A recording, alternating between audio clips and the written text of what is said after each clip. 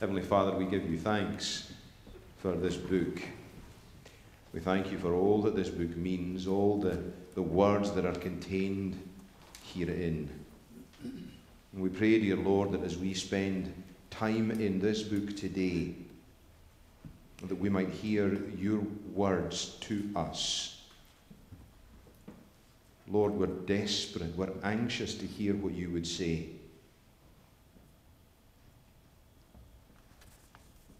Lord, often our hearts are troubled, often we're weighed down by the burdens that we face.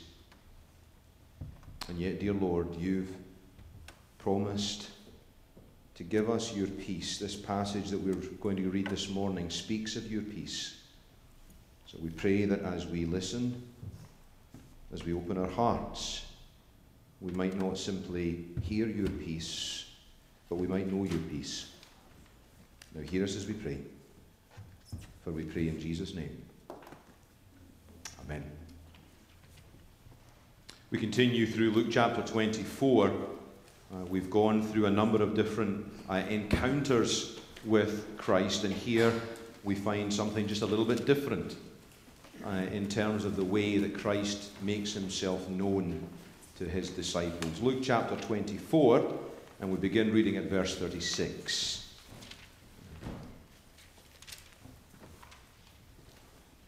Remember what's just happened here. Two disciples have been on the way to Emmaus. They encountered some stranger who turns out to be Jesus. They've recognized that this is Jesus, and as soon as they recognize him, he disappears from their sight.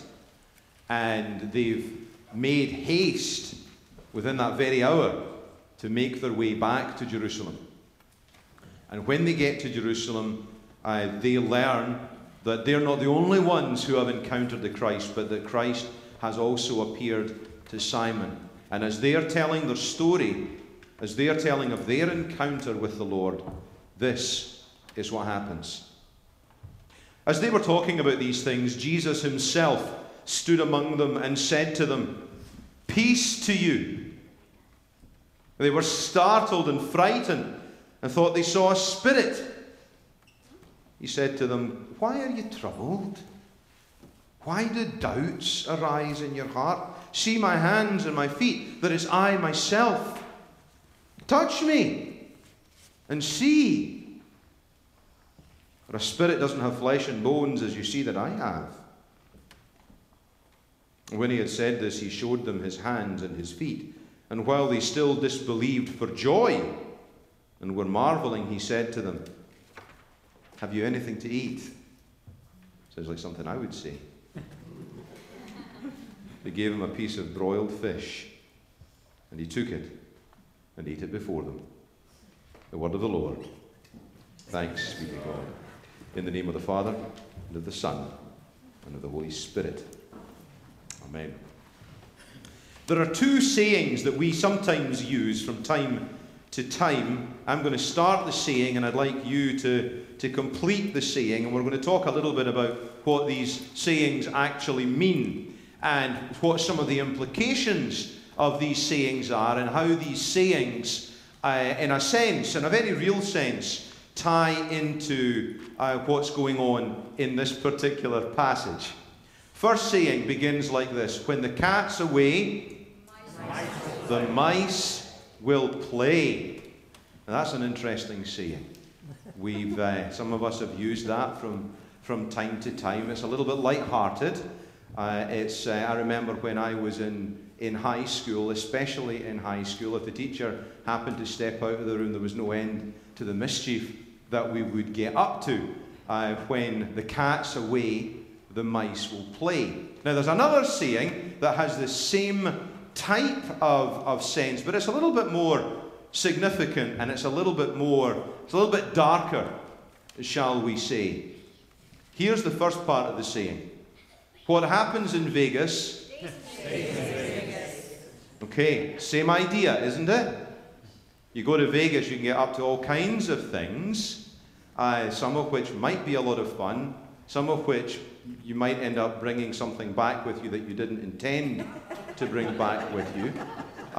But what happens in Vegas doesn't actually stay in Vegas, although we might like to believe that what happens in Vegas stays in Vegas. Sometimes we use that in a light-hearted way, just like we use the first saying, when the cat's away, the mice will play. It's a rationale, isn't it? It's an excuse for behavior that might not be the norm. It feels like we've been able to be set free to allow us to carry out a particular type of behavior. However, the saying, what happens in Vegas stays in Vegas, as I said, is a little bit darker.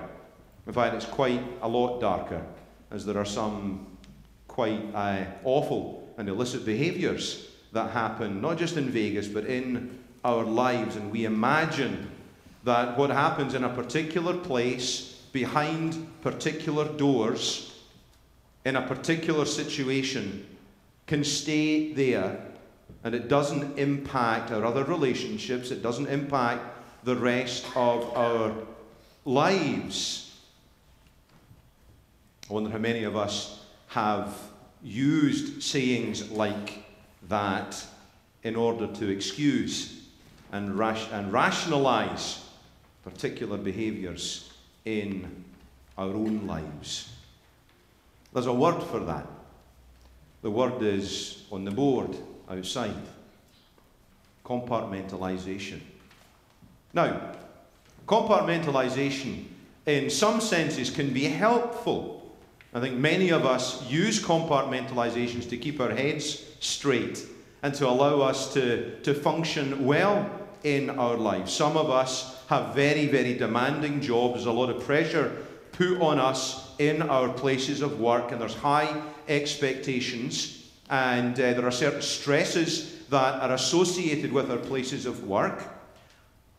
Within our families, there are also expectations, there are also pressures, there are also stresses that are placed upon us in our families. There are expectations.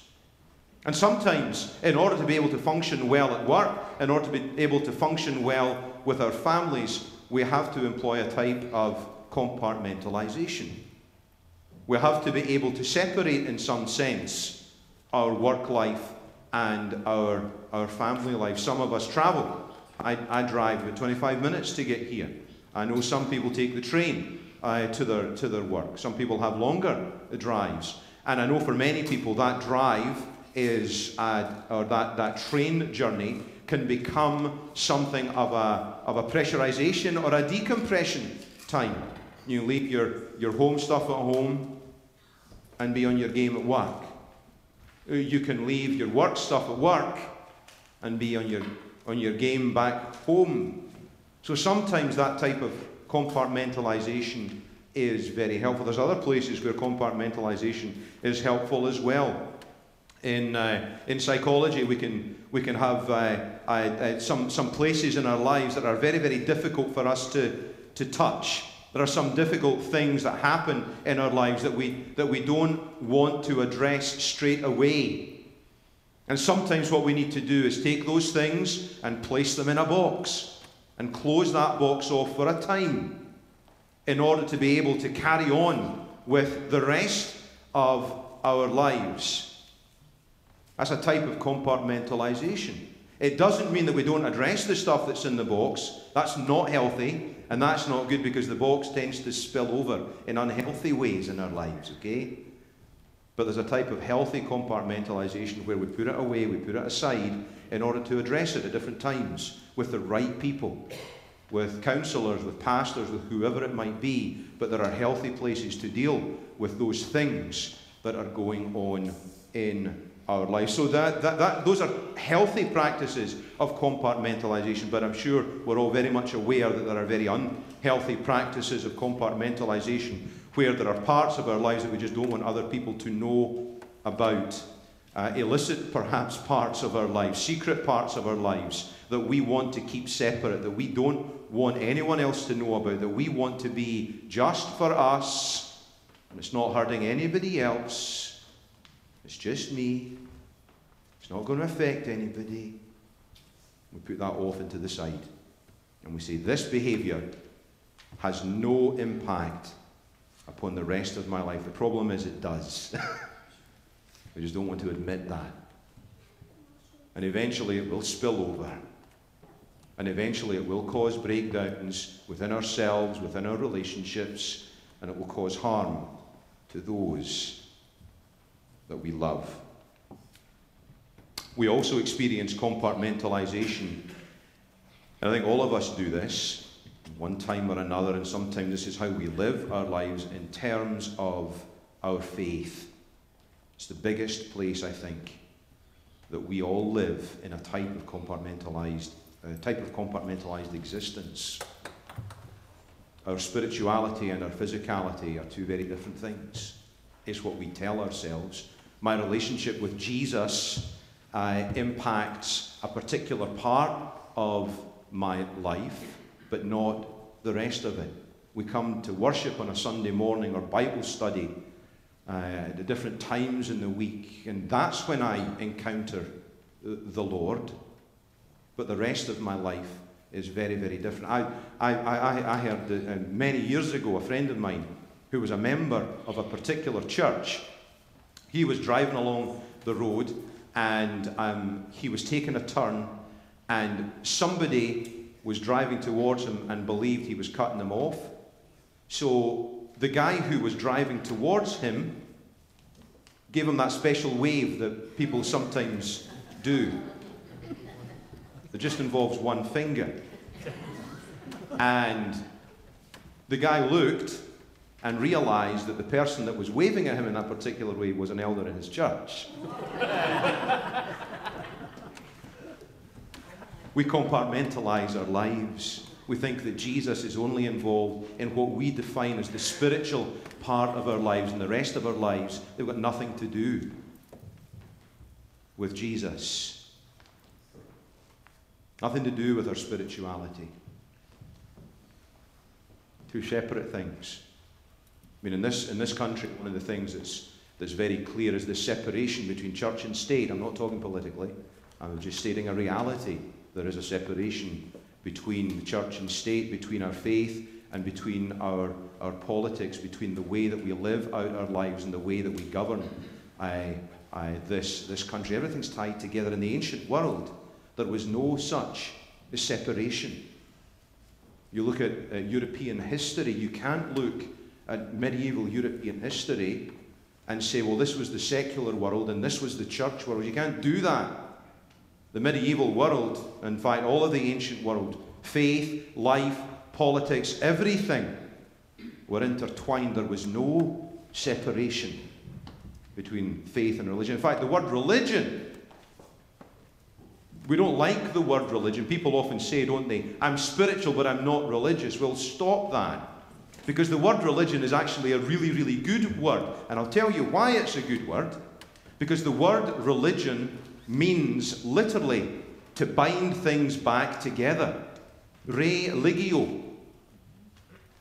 The word ligio means to bind, to tie, like ligaments, connections, okay? Re always means back together.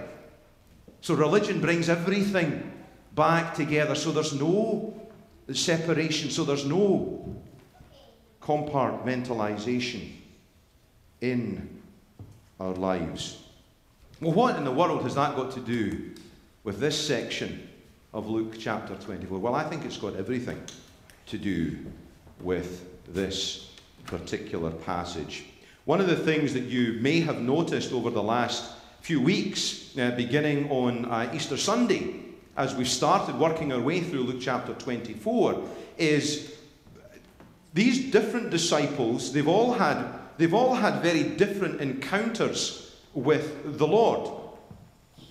The first encounter was not involving the Lord at all. It was a story that they were told. They were simply asked to remember.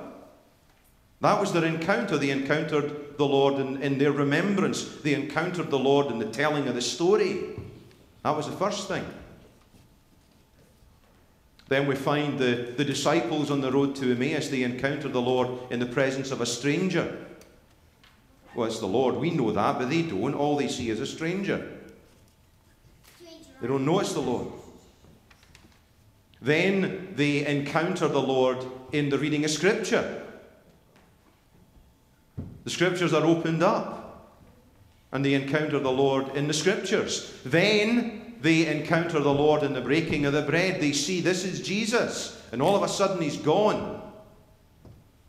Up until this point, all of the passages, all of these encounters, you could say they were somewhat spiritual encounters, and that sits fine with us up to a point. This was Jesus in a kind of ghostly way. It was an apparition of the Lord. It was a perception of Jesus that these people were encountering something not physical in any way, shape, or form. Now, one of the things that happened in the early church, there were a number of false teachings developed in the earliest church. There was a school, and it was a very wide, very broad school of thought called Gnosticism. And in this school of Gnosticism, it was very Greek in its philosophical thinking. One of the things that they struggled with was the whole concept of the incarnation. There is no way, they believed, that God, who is spirit, could ever take on flesh. What spirit has to remain spirit and cannot become enfleshed, embodied, with all that it means to have a body. So the Gnostics, there was a school of Gnosticism called Docetism. Comes from the word dokeo, which means to seem or to appear. And what they believed was that in the incarnation, Jesus only appeared to be human. He only seemed to be human. He wasn't human at all. He wasn't enfleshed at all. How could that possibly be? It made no sense to them at all. He had to be some type of manifestation, some type of ghostly apparition. And they went so far as to say that the closer you were to Christ and the more spiritual you were as a person, the more you could discern the true spiritual nature of Jesus, of the Christ. He would appear more and more ghostly the more spiritual you were. In fact, one more extreme brand of that teaching affirmed that when Christ walked in Palestine, his feet left no footprints. He simply was a ghostly apparition. So, separating our physicality, our spirituality, separating those two out from the rest of our lives is something that we've done as Christians from the very, very beginning. And here, in this passage that we read today, this appearance of Jesus takes on a very, very different form from the ones that we've already encountered. And it takes us by surprise. The other encounters have been almost like an apparition, almost like something ghostly. But here we find something intensely physical. Oh yes, he suddenly appears in the room. It's a different type of encounter. But what happens next touches every single sense of the disciples in the way that this story is told. He appears in the room. They can see him. Okay? He speaks to them, and we're going to talk about what he says to them in a moment. He speaks to them. They can hear him. He says, "Why do you doubt? See my hands, see my feet, touch me." Do ghosts have bones and flesh? As look, I have bones and flesh. So we have sight, we have sound, we have touch. Give me a piece of fish. Give me a piece of fish. Broiled fish. When fish is cooking, what fills the house? You're cooking fish. It smells. It smells. Sometimes Noel gives me a piece of smoked trout, and as soon as you open up that piece of fish, it's this this rich, intense, smoky fish smell. Oh my goodness, it just gets you salivating. Even thinking about that, oh my goodness. But the smell permeates the room. Sight and sound and touch and smell and taste. All of the senses are touched on in this particular passage. It's a very physical passage. It's a physical manifestation. And what that does is, it says to the earliest Christians, and it says to us, stop with this nonsense of separating out your spirituality and your physicality. Stop separating out what you think belongs to you and what you think belongs to God. We have so much that we think belongs to us. Our property belongs to us. Our money belongs to us. Well, nonsense. God has given all of that to us. It all comes from Him. It all belongs to Him. In His grace, He's given it to us. There is no separation. And this passage helps us towards an understanding of that. The whole of us belongs to God. But because we misunderstand that, and we end up with this life that's lived in compartments, we end up with very fractured lives.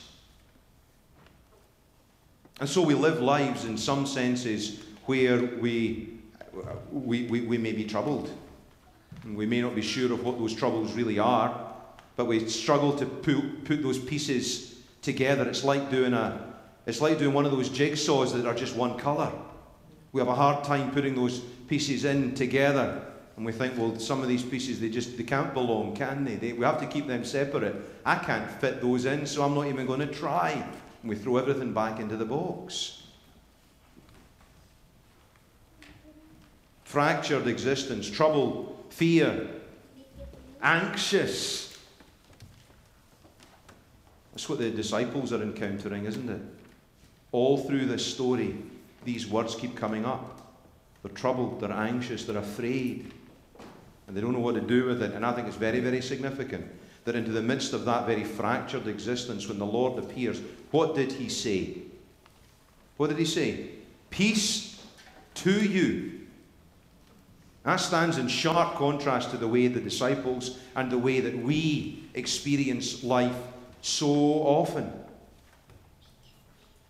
The Lord speaks His peace into our fractured existence. In his commentary on, it's actually not in this passage, but on Matthew chapter 5, William Barclay speaks of this peace, this shalom. And when he speaks of it, he talks of it not just as peace in some areas of our lives, but he talks of it holistically. That it's a peace that Christ gives to the whole of our lives. And he says this, he says, the peace that the Bible speaks of, the shalom that comes from Christ, it's not just an absence of trouble, which is sometimes how we think about peace. I've got no worries, I've got no trouble, that's peace. Well, no. Barclay goes on. Peace is not just an absence of trouble, but it's an enjoyment of all that is good. Peace is not a negative word, it's a positive word. Remember what Jesus said in John's Gospel, I have come that you might have life and have it in all its fullness. Not fractured, not fragmented lives, but life in all its fullness.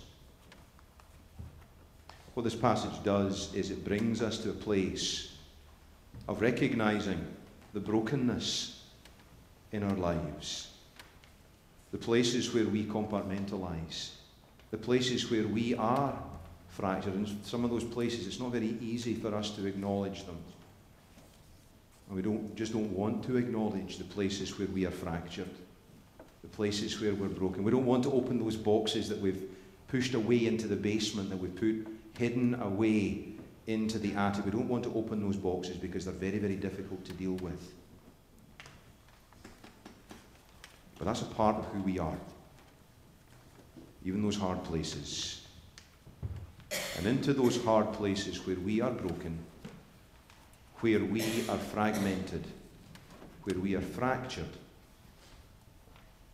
Jesus comes and he speaks that word of peace. Peace where you're broken. Peace where you are troubled. Peace where you are anxious. Peace where you're fragmented.